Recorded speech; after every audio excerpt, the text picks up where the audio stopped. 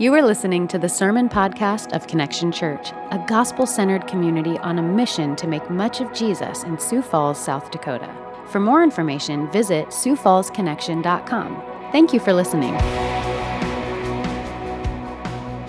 While you're being seated, I want to invite you, if you will, to join me in opening a Bible into Matthew chapter 6. If you don't have a Bible or a device that will get you to one, you'll see a paperback Bible in the chair, in the rack that's in front of you. And if you don't own a Bible, I would invite you to allow us to make that a gift to you, to take home with you. We want to put as many copies of God's Word into people's hands as possible. And in fact, if you know someone who doesn't own a Bible, please take that, make that a gift to them. And as you're kind of making your way there, even if you have to find your way through the table of contents, or if Google can help you, don't be ashamed. We love to open the Bible whether this is the first time or the 1,000th time. We find that there's treasures in there for all of us. And so I want to say welcome. And if you're a guest with us this evening, I want to draw your attention to something very briefly. You'll see a card in one of those baskets, but you'll also see a QR code on the back of a chair in front of you. And if you're a guest with us, we would love to welcome you, say thank you. I know what an act of courage it is to come into a strange place with people you don't know. And so this is our way of simply saying thank you. If you'll scan that QR code, it would get you to a link. And if you'll fill that out, we won't spam you, but we would love to also just give you a gift on your way out. I'll invite you to introduce yourself to one of our welcome team. They have a T-shirt that says welcome to identify, in case you got that confused. I just did. And so they would love to give you a gift box, which is just simply our way of saying thank you. Thank you for coming to join us this evening. I'm going to say this morning, I'm going to figure it out. This evening, and so we want to give you a gift to say thank you, especially if this is one of the first times you've joined us. And so we're going to read out of Matthew chapter 6 in a passage of Scripture that as a church we've been walking through for the last couple of months. And we find ourselves in the most famous public teaching recorded by any sort of document, and it's Jesus speaking to a group of people in his first address, as Matthew tells us, and it's known as the Sermon on the Mount. And in the Sermon on the Mount, we're in the most famous part of the Sermon on the Mount, which is known as the Lord's Prayer. And so we're going to read the passage of Scripture that introduces us to it, verse 5 of chapter 6. If this is one of the first times you've opened a Bible, the big numbers are the chapter and the small numbers are verses to help us to simply identify them. We're going to start in verse 5 and read all the way through verse 15. But when we get to the latter half of verse 9, I want to invite you to join me, and we're going to read this together. And so if you've got in front of you, we're going to, in this sense, as we've been preparing for the last couple of weeks as a church, we're going to read this Lord's Prayer together. And he's going to tell us how not to read in the first few verses. We're going to read it together, and then he's going to conclude how we pray, and then I'm going to walk us through, I think, a couple of encouragements that we find in this passage. So I'll begin in verse 5. You'll jump in with me at the end or in the middle of verse 9 when he says, pray like this. I want to encourage you to pray aloud with me. Verse 5 begins this way, and when you pray, you must not be like the hypocrites, for they love to stand and pray in the synagogues and at the street corners that they may be seen by others. Truly, I say to you, they have received their reward. But when you pray, go into your room and shut the door and pray to your Father who is in secret. And your Father who sees in secret will reward you. And when you pray, do not heap up empty phrases as the Gentiles do, for they think that they will be heard for their many words. Do not be like them, for your Father knows what you need before you ask Him. Pray then like this. Our Father in heaven, hallowed be your name. Your kingdom come, your will be done on earth as it is in heaven. Give us this day our daily bread, and forgive us our debts, as we also have forgiven our debtors. And lead us not into temptation, but deliver us from evil. For if you forgive others their trespasses, your heavenly Father will also forgive you. But if you do not forgive others their trespasses, neither will your Father forgive your trespasses. Well, as many of you may remember, in 2016, we got together on a Good Friday. At that time, as a church, we were meeting in an elementary school, and a local church was kind enough to allow us to use their building. And they were generous and kind and hosted us, and we got to do this. And so this is an attempt to celebrate and commemorate what Christians over the centuries have known as Good Friday. And I want to convince you in our time together, in light of the prayer that we just prayed together, that all of our deepest needs and longings are expressed right here in this prayer. And they are answered and met in what we gather to celebrate tonight. All of our deepest needs, all of our deepest desires and longings are expressed here in their most ultimate sense in this prayer. And they're all answered. They're all met, every single one of them, in what we commemorate tonight together. Specifically, I want to speak to some of you who maybe tonight you would say that you are hurting, afraid, angry, unsure. I want to speak to the circumstances that in life we think of as dark and difficult. And I want to encourage you with a hope that comes in this prayer and in what we celebrate tonight. That your pain and suffering is not meaningless or ignored. And that there is a God who will answer our ultimate prayers. And the death of Jesus meets our needs and forgives our sins by fulfilling the ultimate demands of a righteous and holy and perfect God and paying in His own blood the ultimate price, a life through death. Now, on Sunday, we get to celebrate the answer to the end of the prayer. That the resurrection of Jesus leads us into paths of righteousness and ultimately delivers us from evil. But let's understand some parts of this prayer, and let's understand how then it's answered in what we commemorate tonight. And I think it will be an encouragement for you as we prepare to celebrate the vindicating and victorious resurrection of Jesus on Sunday. So let's look at the prayer, and then we'll reflect on the answer to that prayer. The prayer can be divided into two parts that we're going to be spending our time on. Will be in verse 11 and verse 12. Give us this day our daily bread, a prayer for provision, and verse 12, forgive us our debts as we also have forgiven our debtors. Now, last week we walked through the first half of this prayer that introduces us to seeing God as a father who welcomes the petitions of His children. And in light of that, and hallowing the goodness of God and His name, the unnamed one, we begin to request, in light of Him being our Father, the things that we need. And Jesus shows us here in the first part, the provide for us, verse 11. Give us this day our daily bread. Jesus shows us that it's not only permissible and tolerable that we present our needs to God, it's also right and good. It's a weird phrase. This word daily, translated there, is only found here. And you'll see in different translations kind of the trouble with translating it. Quite literally, it's a compound word that it only shows up right here. It's as if Jesus pulls it out as some sort of like a poetic picture that would kind of emphasize the request. And quite literally, it's put together. It means like ongoing existence, right? So He's like, give us the bread of my ongoing existence, right? Like, bread. Would you like some rye bread? Would you like some sourdough? I'd like the bread of my ongoing existence. That's what He's saying here. Lord, give us the bread that sustains our existence. And the best way the translators can come up with answering that is the question of what it is daily, right? Whether it's today or tomorrow, but in an ongoing way, a momentary way. Give us this bread. But He says, give us the bread through which we get our ongoing existence. Not just me, but you get this picture of abundance. God, give us. As if to say, give me enough that there's enough for a crowd. Give us enough so that the people in need would have enough. And we would have an ongoing dependence upon this bread. Now, this seems like the easiest thing to pray for. Praying for the things that you need. But I want you to realize there's a danger here if you miss what Jesus is teaching us to do. I want you to think of it this way. What we trust in to get us through the day is an indicator of what rules our lives. What we look to or trust in or hope in, what gets you up in the morning, what gets you out of bed, reveals something about what you really submit to, what rules your life.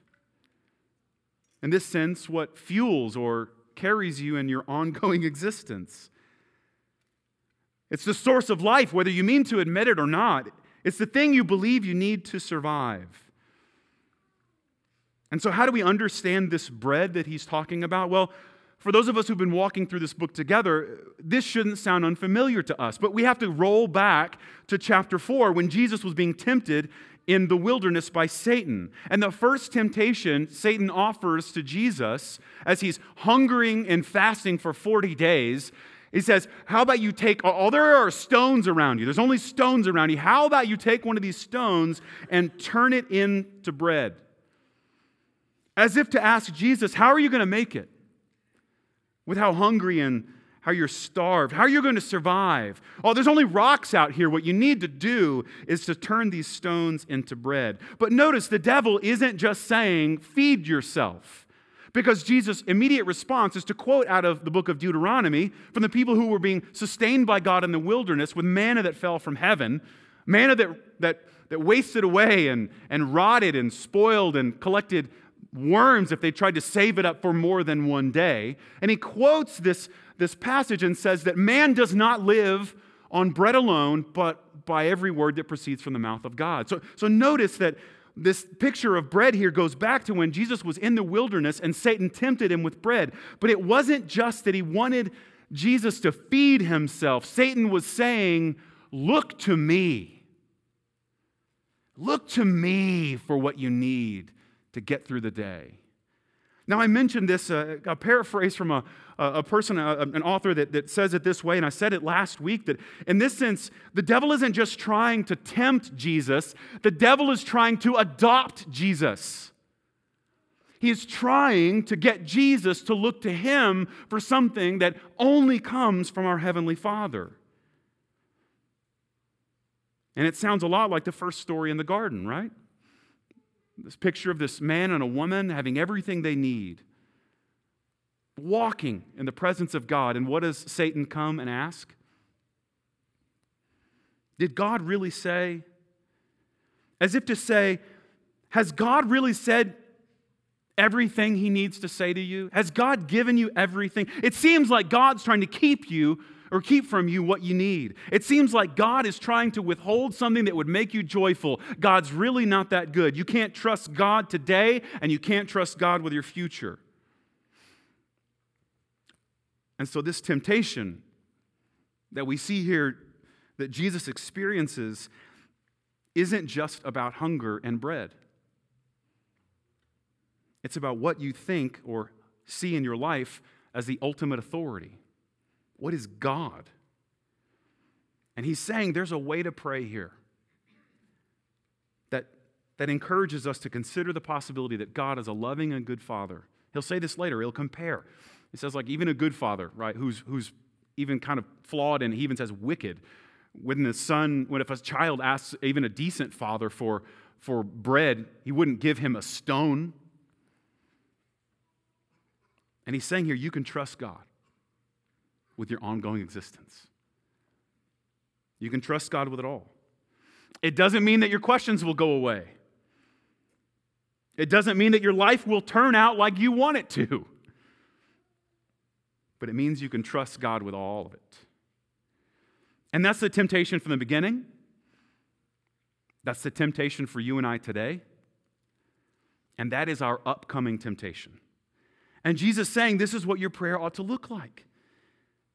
Now, you and I would love to have everything we need for all the days of our life in our bank account right now. And he's saying it is more powerful that you have a father than a big bank account. It is more powerful that you have a father who owns everything than it is that you would have everything you think you need to get through. And it's more important that you trust your father daily than were you to have everything you think you would need for the rest of your life. Because that's the question that's posed to all of us, right? Every day. What do I do if everything fails? What do I do? I won't have a future. What do I do if I lose my health? If I lose my family? If I lose my job? If I lose my status? If I lose my reputation? What will I do? And we find here that Jesus tells us you can pray this way because you can trust the Father. Side note here, we often think that God's provision is a grace, but notice what he tells us here. Not only is the provision that God gives us a grace, but the daily hunger is a grace. The daily need is actually a grace that keeps you and I from wandering into things that will never satisfy us. Your current hunger, your current dissatisfaction, your current discontentment in relationships and your own life, your current frustration, your current pain and disappointment might actually be a grace to remind you that the Father will give you what you need both today and every day that you live. We want to be self-sufficient, and we think that's the source of joy. And he says, if you start seeing this Father rightly, you'll realize that self-sufficiency isn't the joy. Knowing that you have a Father is. Our daily hunger is not a flaw, it's a feature. It keeps us looking outside of ourselves for sustenance. We get our daily provision from the Father. And you can trust the Father. How do I know this? Because in Christ, while you may have fears about how things could go awful, in Christ, the worst thing that could possibly happen to anyone has happened to Christ instead. And the best thing that could happen to anyone has happened to us because of Christ. What do I do if I fail? What do I do if my marriage fails? What if my kids rebel? What if I get sick? What if I lose everything that I value? Each and every one of us is praying for daily bread, and it shows that we think that if we don't feed ourselves, then we won't really be fed. And the end of the story, I want to remind you, at the end of this book is where all of God's people gather round for a wedding feast, and they scarf. Second part of this, after praying for provision, you see, he begins to pray for protection. He leads us to pray for protection. Now, where do I get that? He says, forgive us of our debts, but he doesn't stop there. He says, forgive us our debts as we also have forgiven our debtors. Now, where do I get protection? He's saying that there is a connection between the forgiveness and grace that we are experiencing and the forgiveness and grace that we are able to give to others. In the same way that whatever we trust to get us through the day reveals what we ultimately value, how we forgive is an indicator of what rules our lives.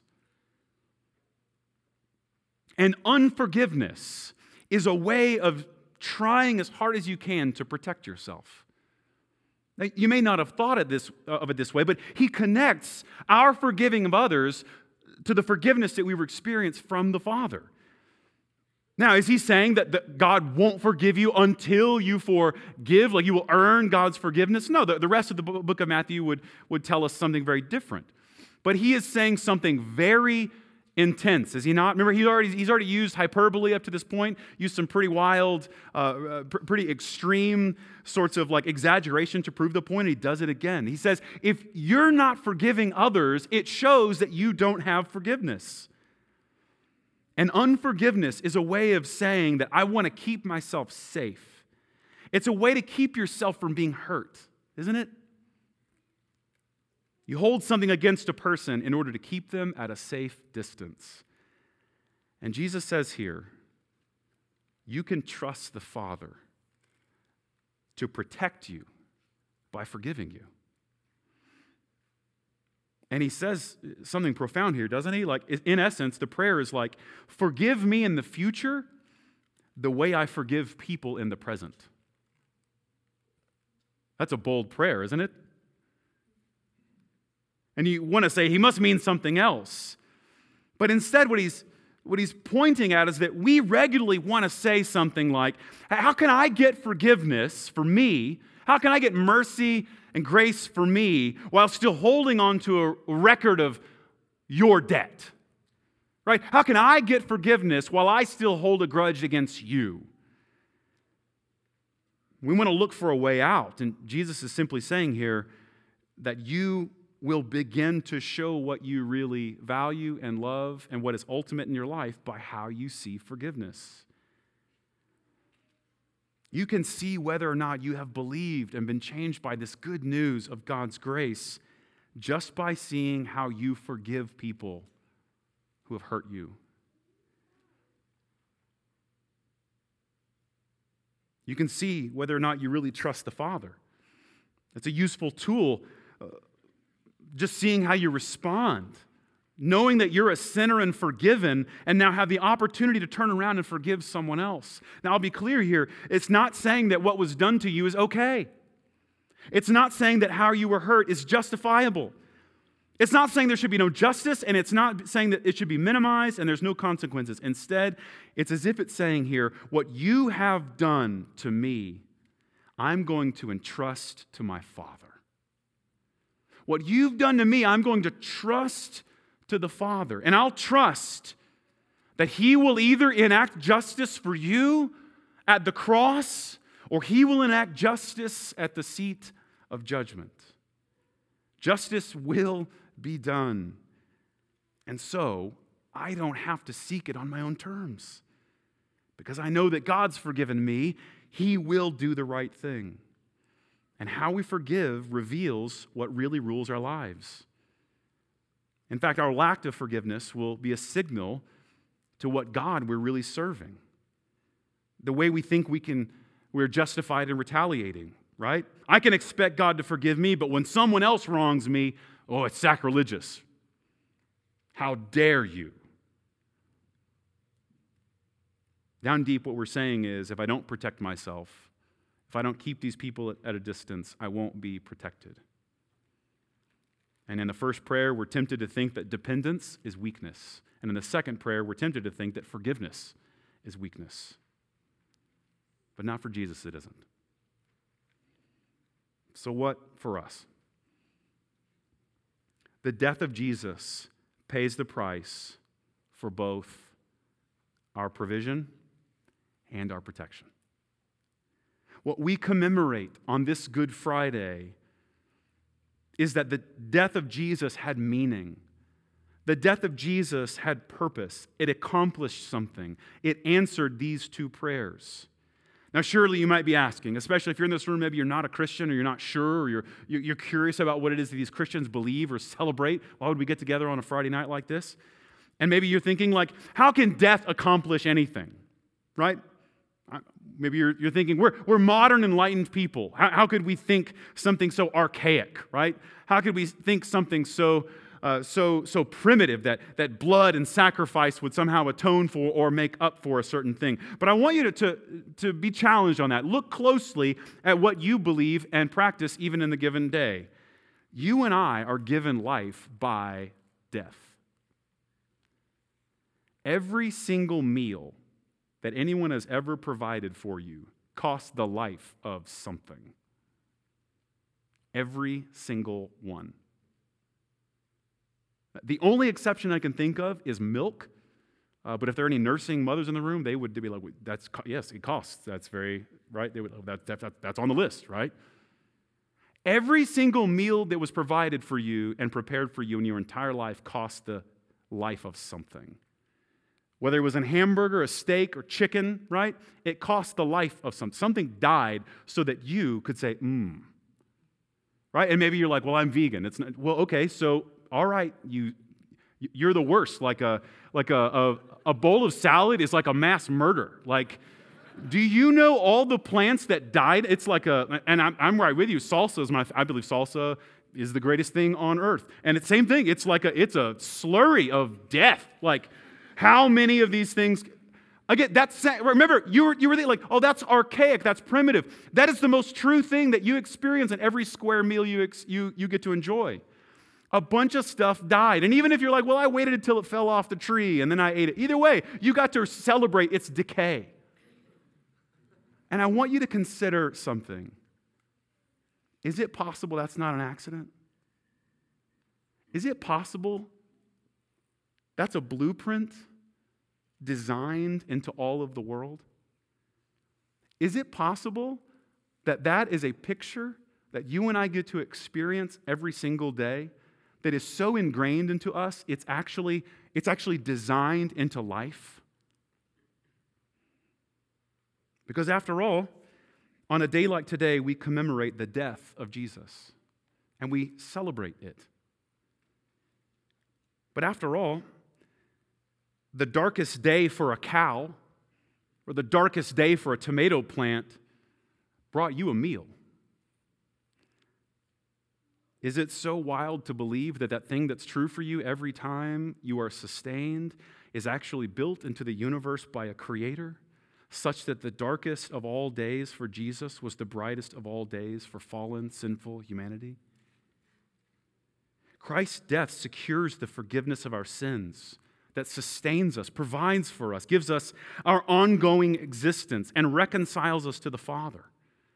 And Jesus, even in the Gospel of John, will tell us that he says, I am the bread of life. And it's beautiful that these prayers we offer that give us our daily bread, sustain us, and then protect us in forgiving us so that we can forgive others.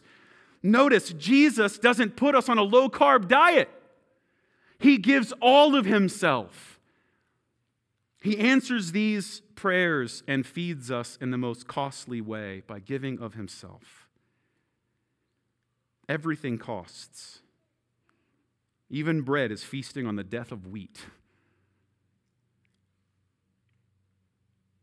And so for us, to begin to experience this is to begin to understand what it is that we celebrate on something like a Good Friday. After all, how on earth can we call the worst possible day where the most innocent man was betrayed, brought up on false and trumped up charges in a corrupt, shadowy, back alley deal to where he was publicly executed for crimes that he did not commit? And we call all of that good. Every calendar you can buy will call today a Good Friday. Isaiah 55 gives a preview of this. Come, everyone who thirsts, come to the waters, and he who has no money, come buy and eat. Come buy wine and milk without money and without price. The feast that we get to enjoy was purchased by another. So here's what this, I believe, means for us. All that was lost at that tree in the garden was bought back on a tree on a mountain called Golgotha. And the cross shows us a dependent Jesus hanging in the place of criminals. And one of his last words were right out of this prayer for you and me. Father, forgive them. They don't even know what they're doing.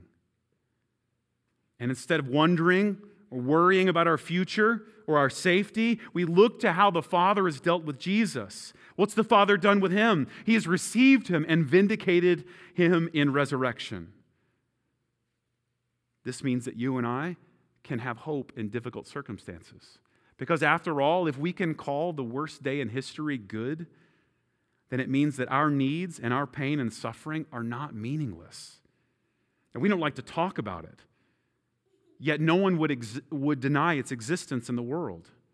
The suffering you experience and the suffering you and I see. This is just the top 3 off the last few days. Images that you see right now of violence in Ukraine.